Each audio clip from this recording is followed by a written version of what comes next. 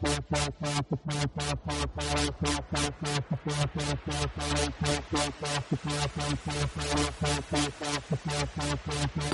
and shalom. Welcome to this episode of Image Bearers Radio. I'm your host, Joe Amon. We got a great show ahead, so buckle up and hang on. Here we go.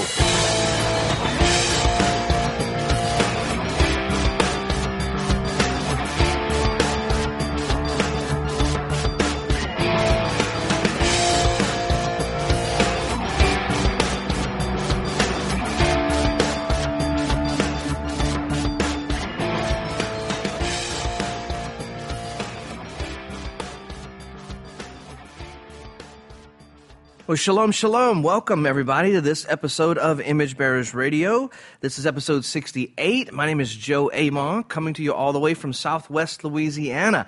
I hope you are doing well and your week is going well. Also, I hope you're enjoying summer, and I hope the weather has been good to you. Gosh, hey, you guys lift us up in prayer whenever you think about it. Not particularly us, but further south of us in Lake Charles area. You've heard me mention that area several times. In the last several months, gotten a tremendous amount of rain over the last couple of weeks. And if you'll recall, we had two major hurricanes that just smashed that area at the end of last year. And then a massive hailstorm, then an ice storm, which just never happens down here. And then now in massive flooding, and a lot of folks that were just getting their homes repaired is what I'm trying to say, from the hurricanes and stuff, now are having to go through the process all over again. And we're resilient people, and we take care of one another. But my goodness, it's been rough. It's been a long slog the last half of the last year and then this year. So remember those folks in prayer, if you would, whenever you pray. And just pray for peace and strength. We'd really, really appreciate it. But I hope you are doing well, and the weather is good, and life is good where you are. For those of you that are listening for the first time, just want to say thanks and welcome to the conversation. Want to say a huge thank you to Hebrew Nation for all that they do and the wonderful platform that they have. If you're a longtime listener, then thank you guys for sticking with us and for joining the conversation and being an awesome fellowship and just community, and for all the support and all the great things. We really appreciate it. Catch up with us on Shabbat, 10 a.m. Central. We live stream every Shabbat, except for every once in a while when we do just kind of like family discussion type things. But join us on Facebook, YouTube, our website, outofashesministries.org, on our mobile app. We would love to connect with you. We've got people from all over the world that join in fellowship, and it's an awesome, awesome thing. Hashem is good and been good to us. So last week we talked about Shavuot continued. I know that most people have celebrated Shavuot by now, and yet it tends to be a one-day holiday that kind of comes and goes. And yet in Scripture there are some massive implications.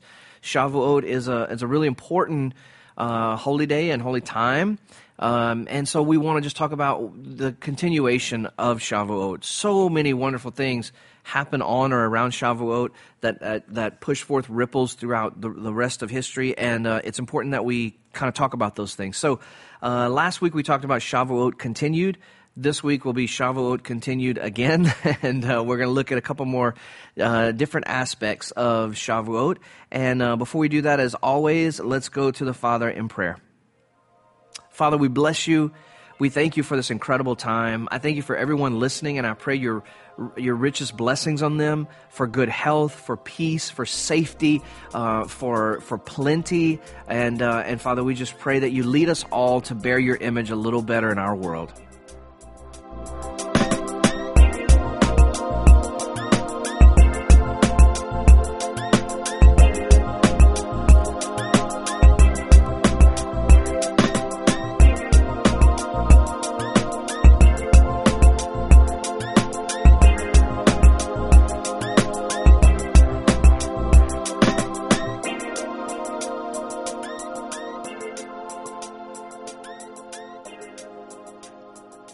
All right, welcome back, everybody.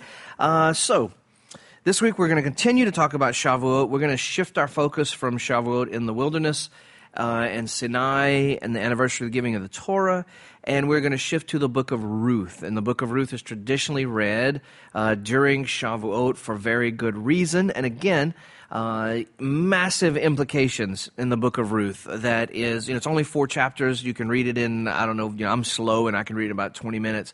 But massive implications from the book of Ruth. So very, very exciting. So let's just dive in. I want to kind of read through Ruth since it's not that long, and we're going to stop and comment, and there's some things I want to interject along the way. So we are in Ruth chapter 1, verse 1. And I'm reading from the NIV today.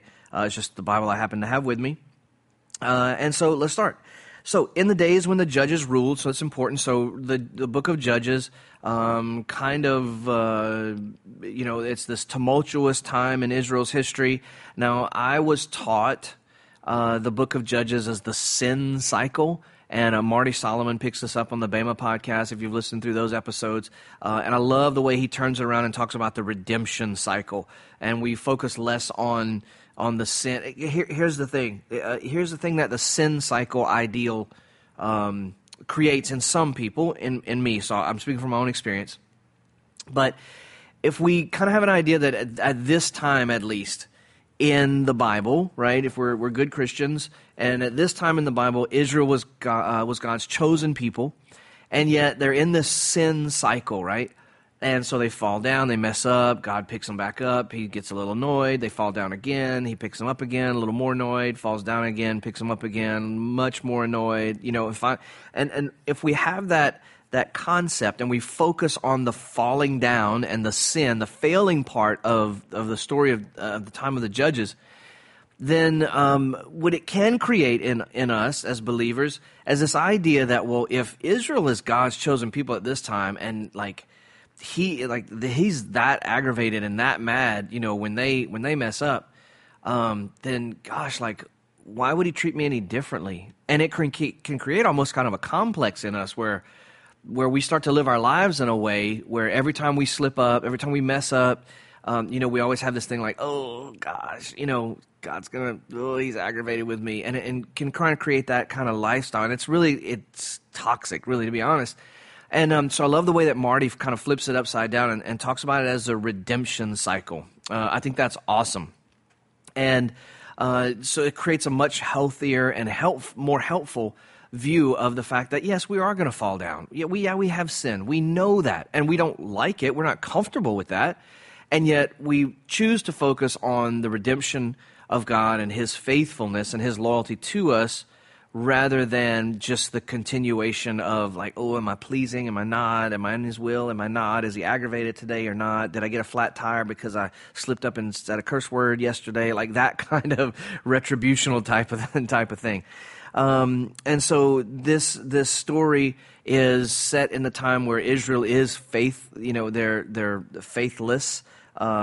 It is kind of the defining characteristic of the time of the Judges as a nation and as kings and the Judges. And yet you have the story of Ruth, who's not even an Israelite, and her faithfulness. And it's kind of a cool paradox. So there was a famine in the land, verse 2.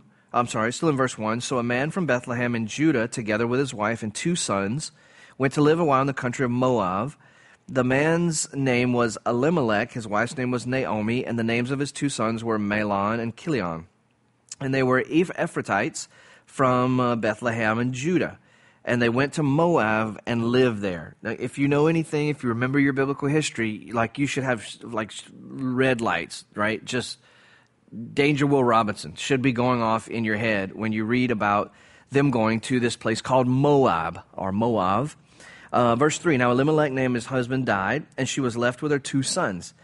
They married Moabite women, one named Orpah and the other named Ruth. After they lived there about 10 years, both Mahlon and Chilion also died, so Naomi was left without her 2 sons and her husband. Holy smokes. All right, so massive drama, right? Just to begin with. You have these Judeans, Elimelech and his wife and his 2 sons, that there's a famine in the land. And what happens when there's a famine? What happens when there's catastrophe? I just talked about, us down here in the southwest corner of Louisiana just being absolutely battered the last, 9 months or so. What happens when there's catastrophe? People freak out. People, it's not like you're, I don't believe Elimelech and Naomi are just kind of chilling at the house one day going there's a famine and stuff, and I guess we should go somewhere. Like, it's not like they're planning a vacation. It's not like they just go, well, like, let's just scoot over to Moab. It's just east of here. Let's just cross over and go hang out in Moab for a little while. I'm sure this will die down and we'll come back and it'll be all kosher. I don't sense that, because they know the story. They know the warnings, and we'll read those or refer to those at least. Now I want to read this one, Deuteronomy chapter 23. It gives a stern warning to Israel and their relationship with the Moabites. So in verse 4 it says, "No Ammonite or Moabite or any of their descendants may enter the assembly of Hashem, not even in the 10th generation." And he tells you why. "For they did not come to greet you and meet you with bread and water on your way when you came out of Egypt. And they hired Balaam, son of Baal, from Petor and Aram Naharim, to pronounce a curse on you. However, Hashem your God would not listen to Balaam, but turned the curse into a blessing for you, because Hashem your God loves you." Verse 6 is incredible. "Do not seek a treaty of friendship with them as long as you live."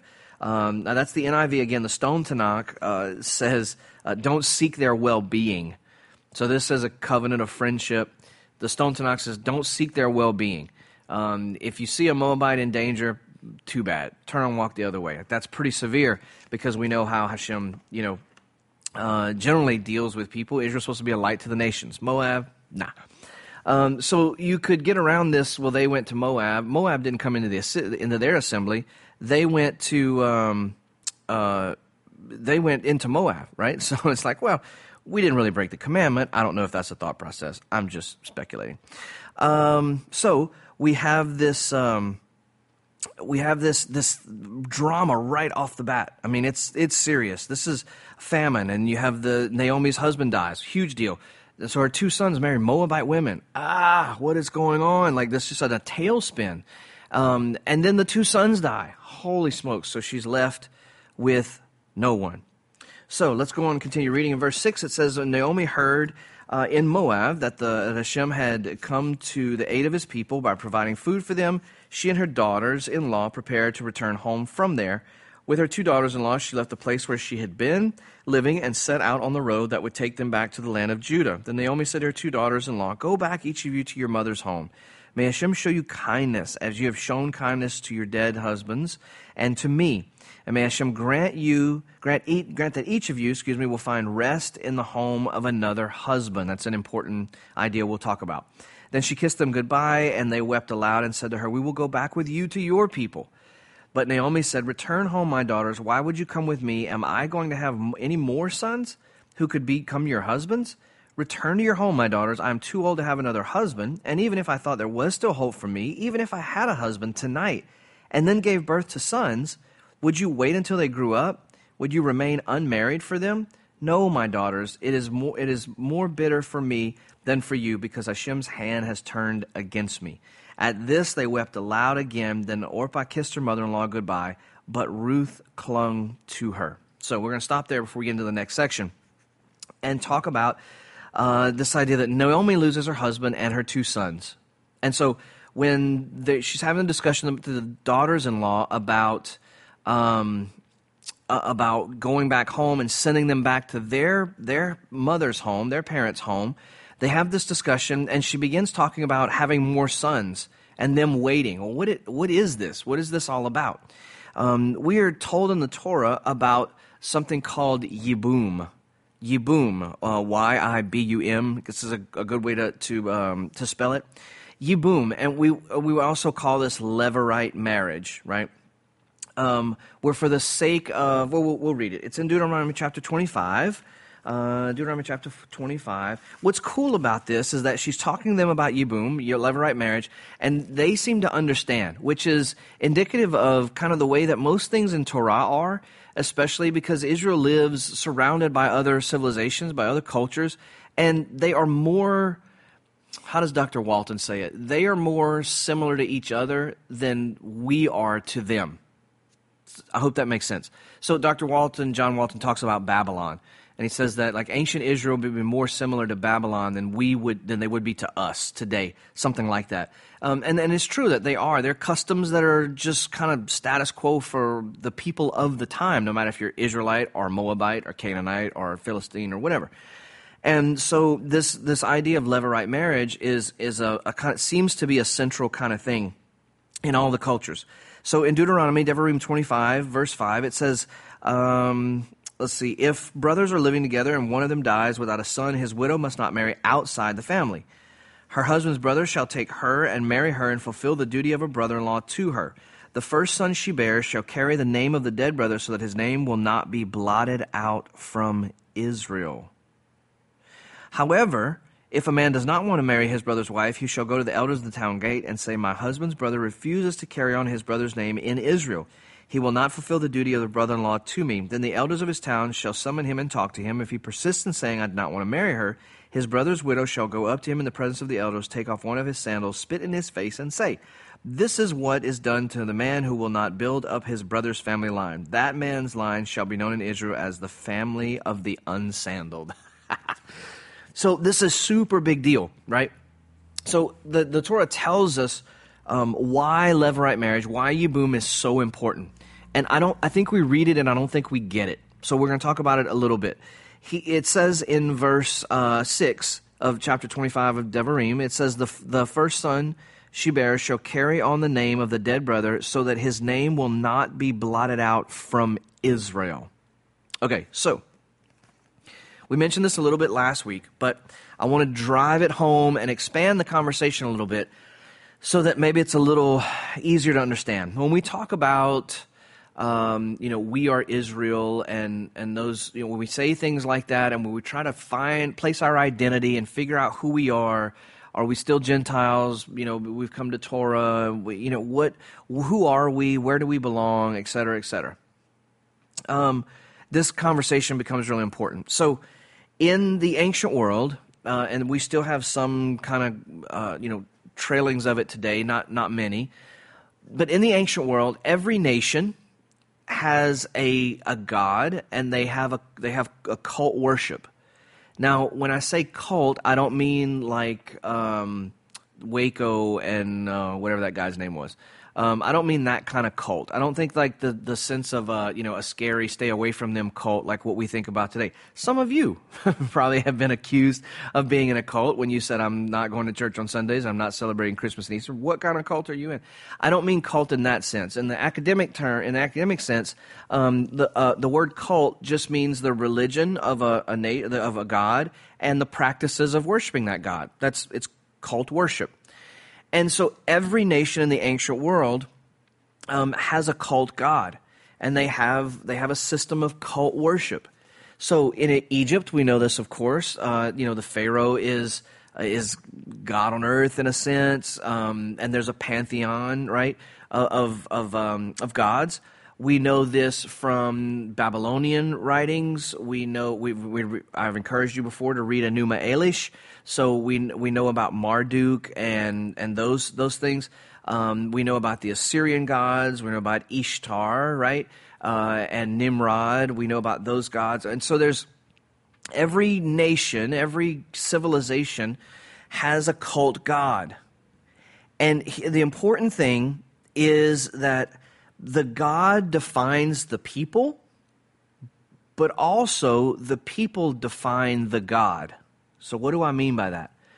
Well, we don't know anything about Marduk except for what the Babylonians left us in their writings. The Mesopotamians, we don't know anything about him, anything about his characteristics or who he was. We've never experienced him. We don't know anything about him except for what has been left in his writings and how his people defined him, how they saw him, how they characterized him.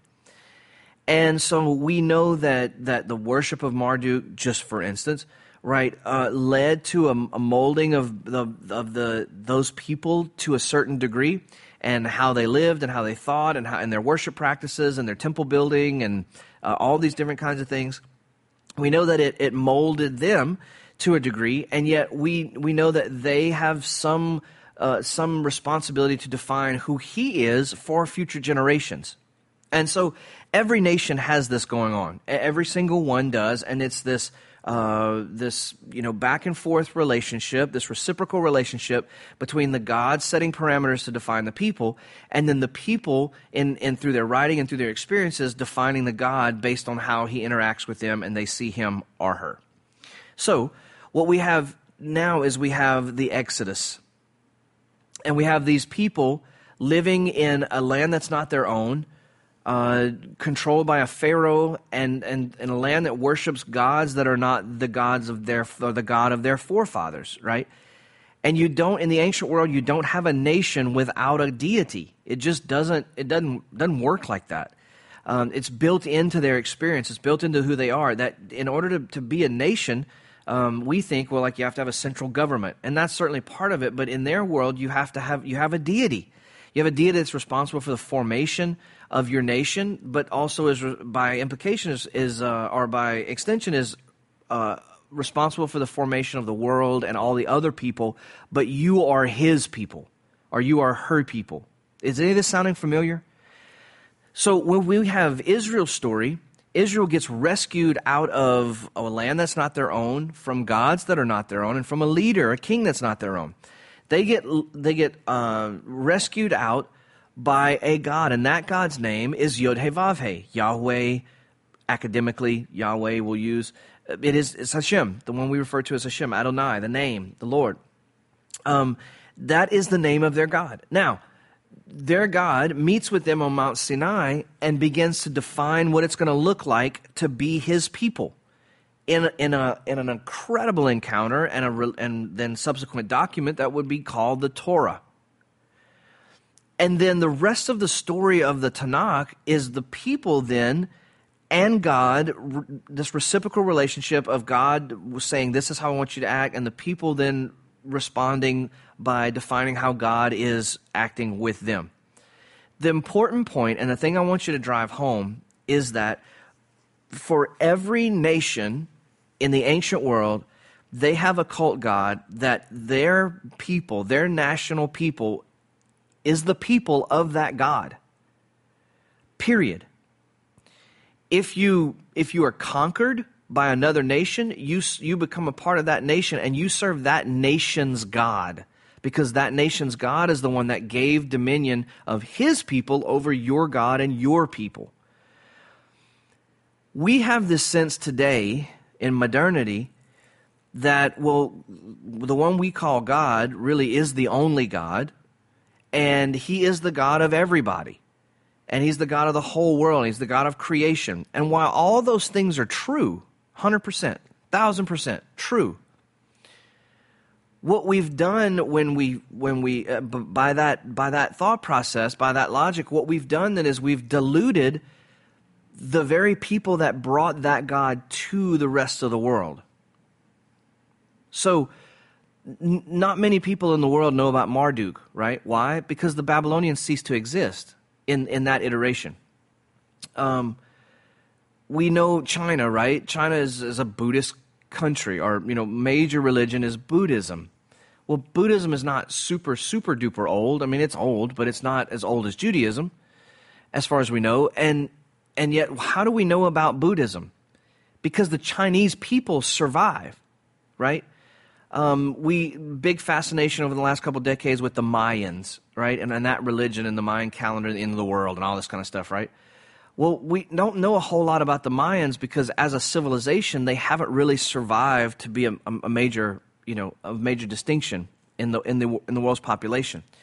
There's a lot of African tribes that we don't know anything about their gods because the people haven't flourished and conquered and dominated lands to the point where it makes a big. Now, in the continent of Africa, they know, but the rest of the world doesn't know. And so, I want us to think about really narrowly that for our intents and purposes for this episode and for the next couple episodes, Israel, the God of Abraham, Isaac, and Jacob, the one we called Yahweh, Yod-Heh-Vav-Heh, he is Israel's cult God, period. He's not the God of the Assyrians. He's not the God of the Mesopotamians. He's not the God of the Egyptians. He is Israel's God, and they are his people. He could have chosen the Assyrians or the Phoenicians or the Moabites or anybody else, but he didn't. He chose Israel and he is their God. It's a one-to-one relationship, just like it is in the rest of the ancient world. We'll be right back after the break.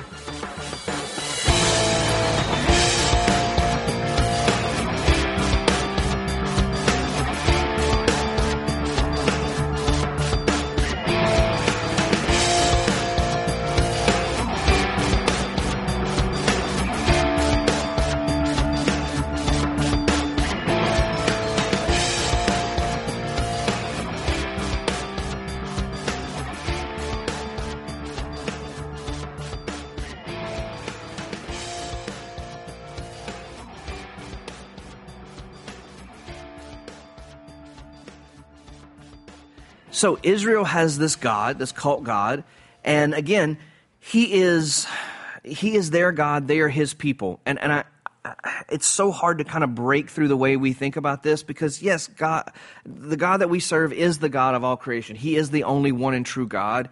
He is the God of all mankind, of all humankind. All of that is true, and yet in the beginning of the story of the nation of Israel, he is not all those things. He is not seen as those things. Let me correct that. He is those things, but that's not how the Bible portrays him. And that's not, I don't believe, how the ancient people maybe necessarily understood him. Because as we read other ancient writings, as we read Assyrian writings and Akkadian writings, Sumerian, on into Babylonian, and then on from there, what we find out is that the things that they attribute to their gods are very similar to the things that the nation of Israel attributes to its God. That he is responsible for creation. He is responsible for humanity. He's responsible for order or chaos in the world. He's responsible for, peace or war, unity or disunity, and all those kinds of things.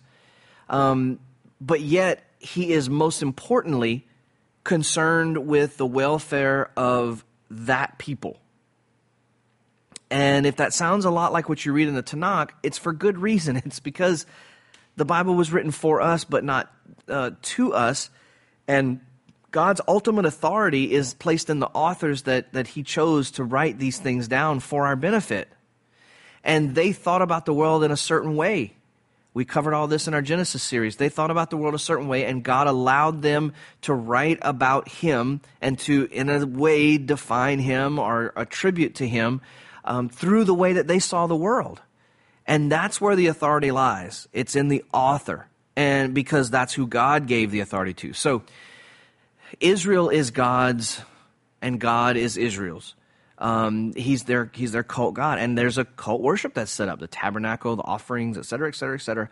All these things are like that. Now, Israel, of course, would have believed that God is ultimate, right? He says over and over. This is the reason why he says over and over, or one of the reasons why he reminds them over and over, I am the one who brought you out of Egypt, right? I am the one who rescued you on eagle's wings. I am the one who is your deliverer. I am the one who saved you, who ransomed you, who redeemed you, et cetera, et cetera. That language is all over, because what's happening at the inception of Israel as a nation is that there has to be that establishment between the deity and the people. There has to be that establishment. Other civilizations around Israel likely maybe existed, they existed before Sinai. Before Israel was formed as a nation, these other nations existed, and they already had a pedigree of religion. They already had an ancestral tradition that would have been passed down. And so it's all good. You're born into it. You serve the God. Things evolve and change because that's what things do as time goes on. And yet Israel's starting fresh. I mean, yes, you had Abraham, Yaakov, and Yitzhak, and Yaakov, and you had the beginnings of a nation, and yet now here's like the real deal. Here's where it's all coming to a head. And so Israel would have seen Hashem as their God primarily, and he was out for their well-being and demanded their loyalty, and really could not care about how the other nations dealt with him or were faithful to him or not. Even though he is the God of all creation, they don't care because they have their own gods and they're doing their own thing. This God is worried about us. And we then in return are responsible to spread his character, his image, his kingdom, his way, his Torah through the rest of the world. So I hope that makes some sense. I hope it hurts your brain a little bit, but gets you to kind of think outside of the outside of the box a little bit more and think a little more narrowly as we talk about Ruth and this story, because Ruth basically says, like, hey, you guys go back, you ladies go back to your gods and to your parents' home. Go back to your mother's house, she says. Let's see, that's in verse 11. Naomi said, return home, my daughters, and talks about the sons, et cetera, et cetera. And so this idea of, like, you have your gods, you have your thing, go do that, which is really cool, because even today the Jewish people are not missionary. They're not missionaries, like we are trained to be in Christianity. They're not missionaries. Like, no, you go do your thing, and God be with you. And Naomi even says the same thing, like, may Hashem bless you, and for the kindness, repay you for the kindness, and settle you in someone else's, in another husband's home. And that's good, because we got our thing going on, and we're going to do that. And I think that's really interesting how ancient that idea is. And so this idea of Yibum is really important, because Israel has a God, right? And this God he's the greatest of all. He's the King of Kings. He's the God, he's God, capital G, of all the gods, little g. And the Torah and the Tanakh describe him like that. There's a word we think of polytheism, right, which is the belief in a lot of gods. And then we think about monotheism, the belief in only one God. There's something in the middle there called monolatry. Monolatry is the belief in a lot of gods, the existence of other gods, but there's only one you serve because he's supreme. And scholarship tends to put Israel there instead of really in mono. And Judaism claims monotheism, and Christianity does too.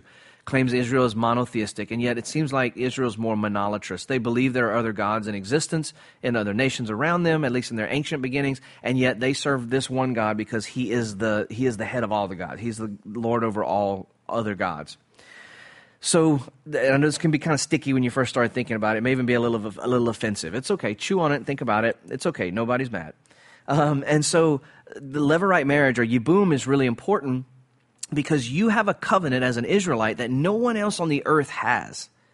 No other nation has the God of creation. Like, not these other gods. These other gods are not even really, they're not even really a big deal.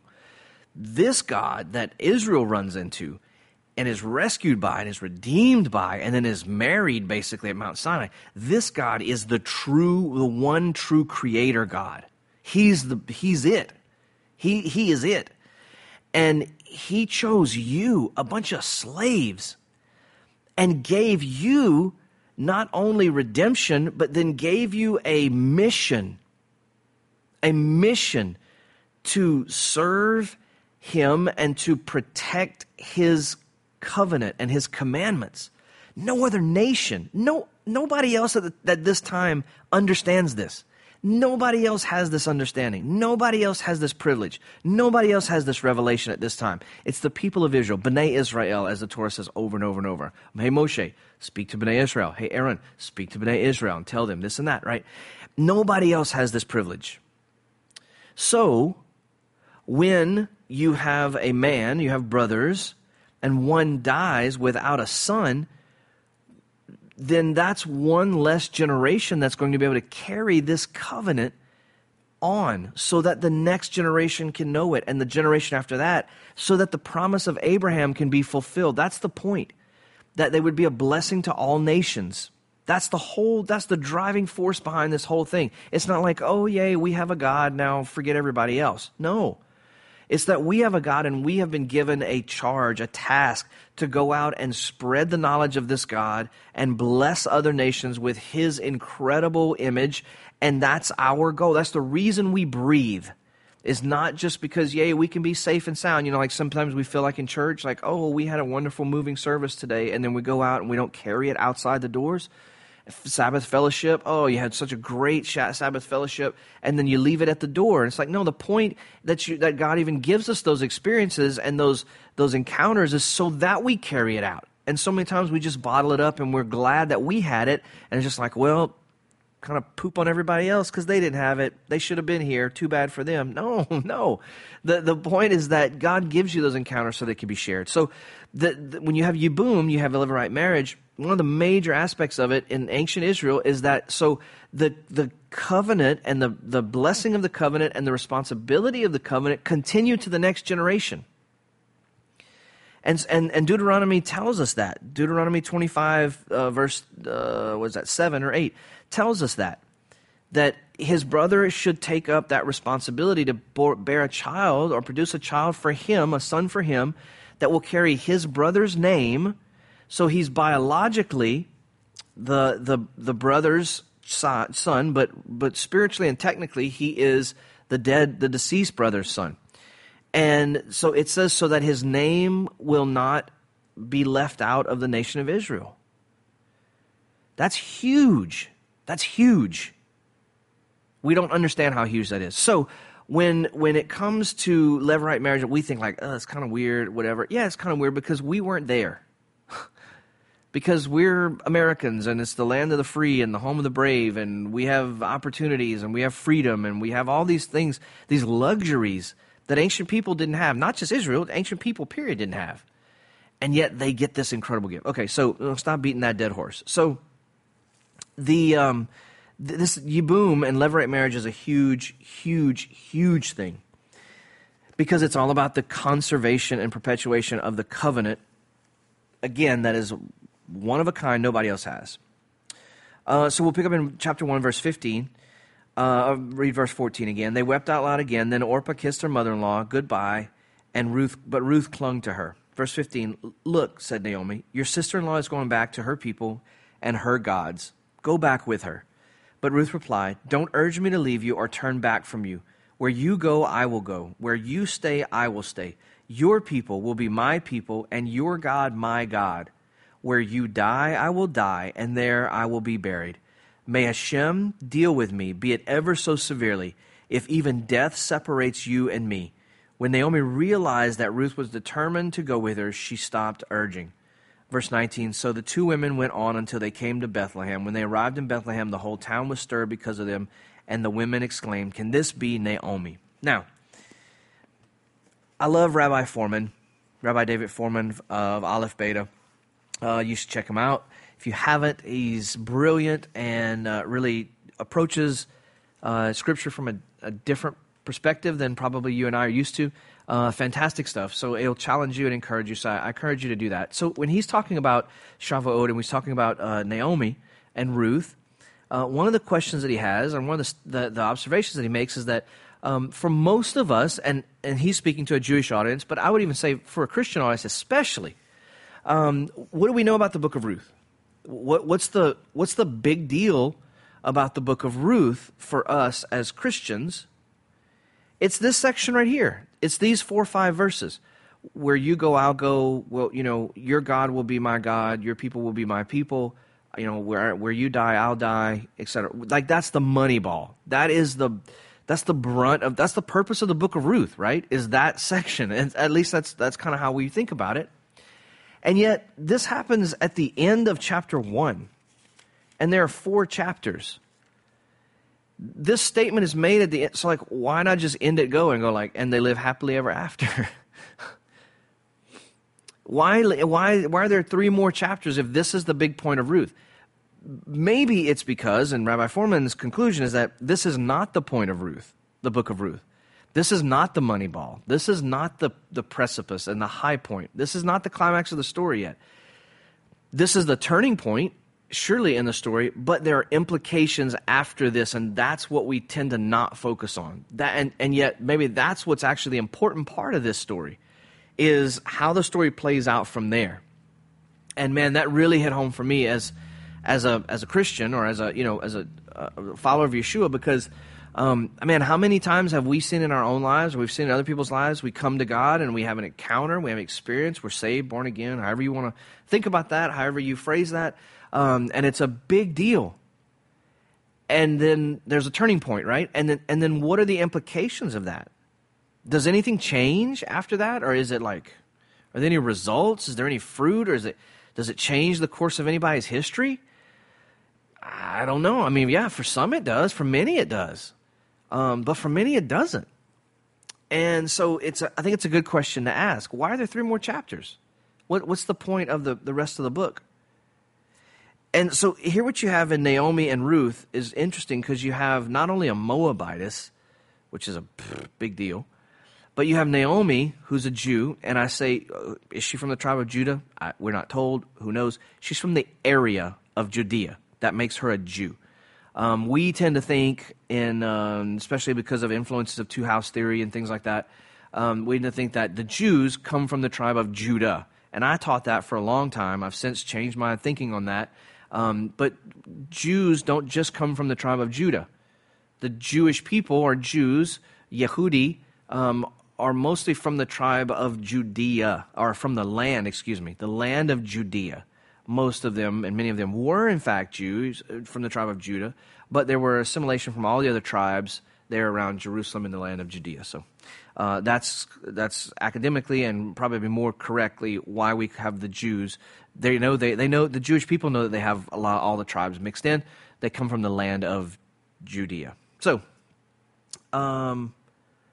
let's continue to read. We are still in chapter 1. We are in verse 20. The ladies say, "Is this Naomi?" And she says, "Don't call me Naomi." She told them, "Call me Mara, because the Almighty has made my life very bitter. I went away full, but Hashem has brought me back empty. Why call me Naomi? Hashem has afflicted me. The Almighty has brought misfortune upon me." So Naomi returned to Moab, accompanied by Ruth the Moabite, her daughter-in-law, arriving in Bethlehem as the barley harvest was beginning. So again, you have Naomi, this Jew, and Ruth, this Gentile. Let's classify it like that, right? It's a lot more complicated, but that's what it is. You have this Jew, this Yehudi, and this Gentile. This covenant woman, Naomi, and one from a nation that has another God, a whole other system, a whole other thing going on, right? And so Naomi basically renames herself Mara. Now, if we know the Torah well, we know the word Mara means bitter, right? Mara Merivah, the bitter waters. And so she talks about Hashem making her life bitter, which I think is really interesting. And it says that it was the barley harvest. The barley harvest was beginning. So what time of year is this? This is Pesach, right? This is Passover. So what's really cool is that now that you and I have started studying Torah and we understand the feast cycle, we understand the timing of the year, we can read the book of Ruth and we know things are going on in the everyday life of the characters that we're reading about that are not mentioned in the text. I think that's really cool. And that gives a lot of depth. So when it says that, it was the beginning of the barley harvest, we can always go like, oh, okay, so then Passover's going on. So that's Passover, that's Hakamatza, Matzot, that's, the wave, that's all these things are happening at this time. And then they're counting the Omer, right? So we have a really good context and a sense of timing where the characters are not just floating around and we don't know what's going on, but we have a way to really concretize them, and that is a word, to concretize the story and what's happening. So let's start into chapter 2. We may not get all the way through chapter 2 today, but there's always next week. So chapter 2. Now Naomi had a relative on her husband's side, a man of standing from the clan of Elimelech, whose name was Boaz. And Ruth the Moabite said to Naomi, "Let me go to the fields and pick up leftover grain behind anyone in whose eyes I find favor." Naomi said to her, "Go ahead, my daughter." So she went out, entered a field, and began to glean behind the harvesters. And it turned out she was working in the field belonging to Boaz, who was from the clan of Elimelech. Just then, Boaz arrived from Bethlehem and greeted the harvesters. "Hashem be with you." "Hashem bless you," they answered. Boaz asked the overseer of his harvest, "Who does that young woman belong to?" The overseer replied, "She is the Moabite who came back from Moab and with Naomi." She said, "Please let me glean and gather among the sheaves behind the harvesters." She came into the field and has remained here from morning till now, except for a short rest in the shelter. So Boaz said to Ruth, "My daughter, listen to me. Don't go out and glean in another field, and don't go away from here. Stay here with the women who work for me. Watch the field where the men are harvesting, and follow along after the women. I have told the men not to lay a hand on you," which I think is really a cool statement. "And whenever you are thirsty, go and get a drink from the water jars the men have filled." At this, she bowed down with her face to the ground. She asked him, "Why have I found such favor in your eyes that you notice me, a foreigner?" And Boaz replied, I have been told about you, what you have done for your mother-in-law since the death of your husband, how you left your father and mother. And listen to this wording, okay? He says, I've been told about all you've done for your mother-in-law since the death of your husband, since how you left your father and mother and your homeland and came to live with a people you did not know before. May Hashem repay you for what you have done. May you be richly rewarded by Hashem, the God of Israel, under whose wings you have come to take refuge. I think that's really, really beautiful. And again, I'll kind of connect back to Rabbi Foreman here. I didn't catch this, but he brought it up. That sounds very similar to someone we've heard about before. You left your father and mother, came to a land that's not yours, to a people that are not yours. Does that ring any bells for anybody? Well, that's Abraham, right? Avram. That's in Genesis. We get just a real quick, super quick introduction to Abraham. And you would think like Abraham's the father of the faith. Like Noah, we find out he's righteous in his generation, etc. Like we get an idea about Noah and about what's going on with Noah. Abraham, we really don't get anything. We get a little bit of a genealogy, and then we get, like 3 or 4 verses that talk about Abraham, but not anything really super detailed. But we do find in Genesis chapter 11 chapter 12, first verse of chapter 12, Hashem had said to Abraham, go away from your country, your people, your father's household to the land I will show you. And then there's the promise of being a great nation and blessing people. And so Ruth is compared to, it kind of picks up the Abraham vibe here. First of all, she's a foreigner, right, that comes to the land of Israel, which is where Abraham was told to go. He was a foreigner. He wasn't an Israelite. And she is lauded for her giving up her family, leaving her land, her gods, by implication, all those things, and coming. And when she says, let me just go back for a second, when she has that really, the famous speech in chapter 1, talking about with Abraham, this same kind of Abrahamic thing, she says in chapter 1, verse 16, don't urge me to leave you or turn back. She says, where you go, I will go. Where you stay, I will stay. Your people will be my people, and your God will be my God. We like to focus on the your God will be my God part, but we don't really focus on the your people will be my people. Now, given all that we've talked about and the foundation we laid in the first part of this episode, who is the people? Who are the people of God? They are Israel. So your people will be my people. That means not just that, I'm going to go in there and I'm going to still do my thing, but I'll have neighbors and friends that are Israelites. That's not what we're talking about here. We're talking about, it's not like, I still do, I know about the Torah, I know about the Sabbath and stuff, but I still do my Christian thing. And, I may have a couple of Jewish friends, whatever, but that's cool. They do their thing and I do mine. Like, she's like, your God will be my God.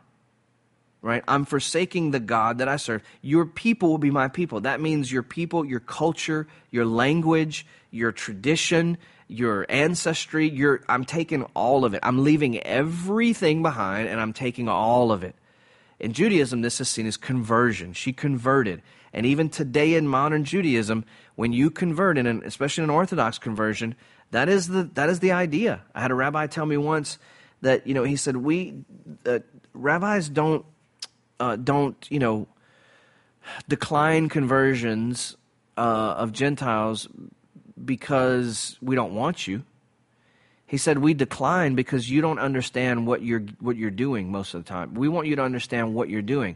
You're giving up everything in your old life, beliefs, understandings, perspective. You're giving it up, and you're taking on the beliefs and you're taking on the of Israel, of the Jewish people. That is the same thing that's supposed to happen when we start following our Jewish Messiah, Yeshua. Am I saying we're all supposed to convert? No, I'm saying we're supposed to, that's the type of change it's supposed to be, that we shed all that old stuff and we become new, as the New Testament tells us. We're going to wrap up this episode here, And we'll get through the rest of chapter 2 and into chapter 3 and 4 over the next episode and possibly a fourth. We'll see. But I hope this conversation has been good. It's been helpful for you as we continue to think about Shavuot as we approach Elul and then the fall feast. So until next week, Hashem bless you. Shalom, shalom.